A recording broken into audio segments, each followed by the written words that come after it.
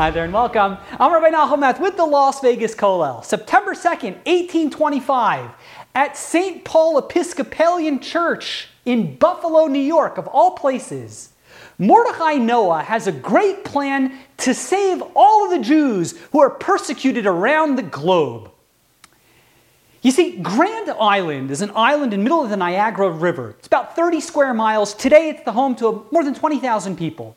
And on September 2nd, 1825, Mordechai Noah has a plan that Grand Island would be a city of refuge for Jews all around the world. It would be a place for persecuted Jews who are being oppressed, tormented, particularly Jews in Eastern Europe. It would be a place that they can come and go to be saved, that they wouldn't be persecuted, they'd have freedom, they'd live in prosperity with religious tolerance out in Grand Island, New York. And he named this city of refuge Ararat. And in 1825, Mordechai Noah at the St. Paul's Episcopalian Church made a big ceremony dressed in long robes and regal garments, proclaiming that this city of refuge, Ararat, Grand Island, New York, would be a new city of refuge, would be a place for all of the persecuted Jews around the world. Who was Mordechai Noah? Interesting fellow. He's actually one of the first American Jews to actually rise to national prominence. And in 1813, he was actually appointed by Secretary of State Monroe to be the diplomat to Morocco. Now, the Moroccans didn't like the fact that there was a Jewish diplomat, and they expelled him. And he was removed. And he petitioned to the White House, and many people, notable people, actually wrote letters of support. The president himself, Madison, wrote a letter of support. Adams, Jefferson, they wrote letters of support, but to no avail. And this really bothered Mordechai Noah. And it was his first real taste of anti-Semitism. And that motivated him to go ahead and try to go ahead and be the savior of the Jewish people. And in 1825, that's when he launches his brilliant plan to go ahead and have the city Ararat, the city of refuge in Grand Island, New York, to be a home, to be a place where all Jews around the world can be safe. It's a remarkable story. We read the story in Yechezkel and Ezekiel chapter 37. It's a well-known story where Yechezkel says, Haisa alai yad Hashem, the hand of God was upon me, vayotzieni baruch Hashem, and I was brought out with the Spirit of God. Vayanicheni b'socha bika, and God places me in the middle of a valley. And what was in that valley? V'himaleya atzamos. It was filled with bones. V'avarani aleihem saviv saviv. I was passed around this valley. V'nei rabos ma'od al pnei habika. There were many bones in this valley. V'hine yeveshos ma'od. These bones were very dry.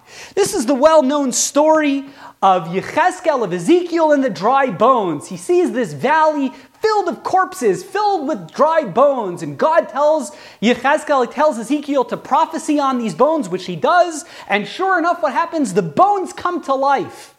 Talmud tells us there were more than 200,000 corpses found in that valley, found in that bika. 200,000 of these corpses with dry bones. The Talmud wants to know, who were these people? Who were these deceased 200,000 people in the dry bones who eventually come back to life? Who were they?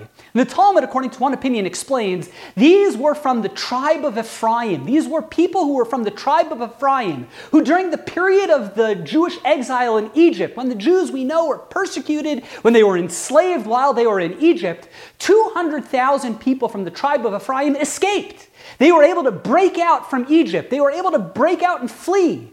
And they went to the land of Israel.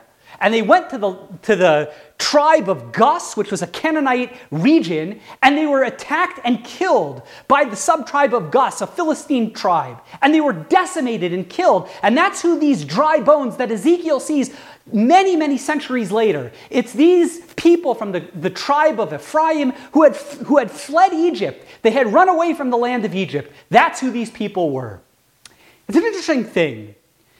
If you think about it, these people, these escapees from the land of Egypt, from the tribe of Ephraim, a lot of people, it was a huge amount.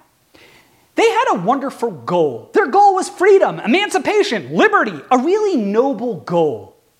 But the Talmud tells us the problem with these people, from the tribe of Ephraim, is that they left prematurely. They didn't have a plan.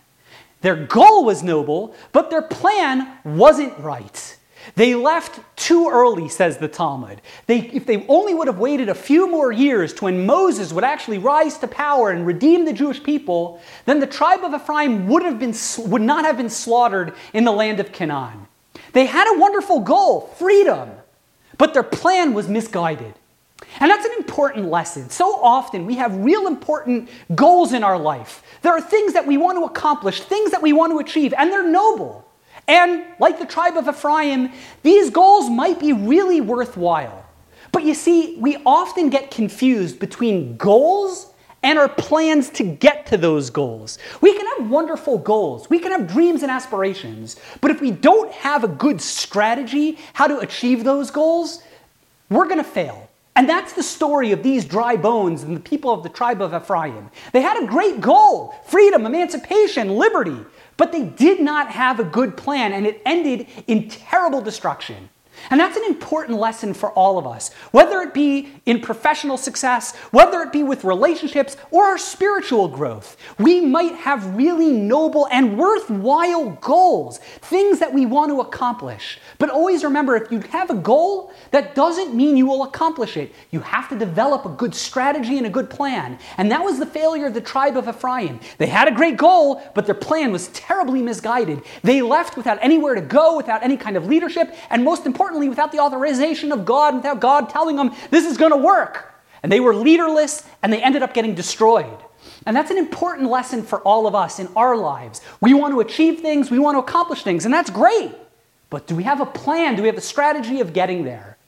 Mordechai Noah had a wonderful goal. He is going to create a city of refuge, Ararat, a place for Jews persecuted around the world, for them to be free, for them to have their religious independence. That's a worthwhile goal. That's noble. That's a great goal.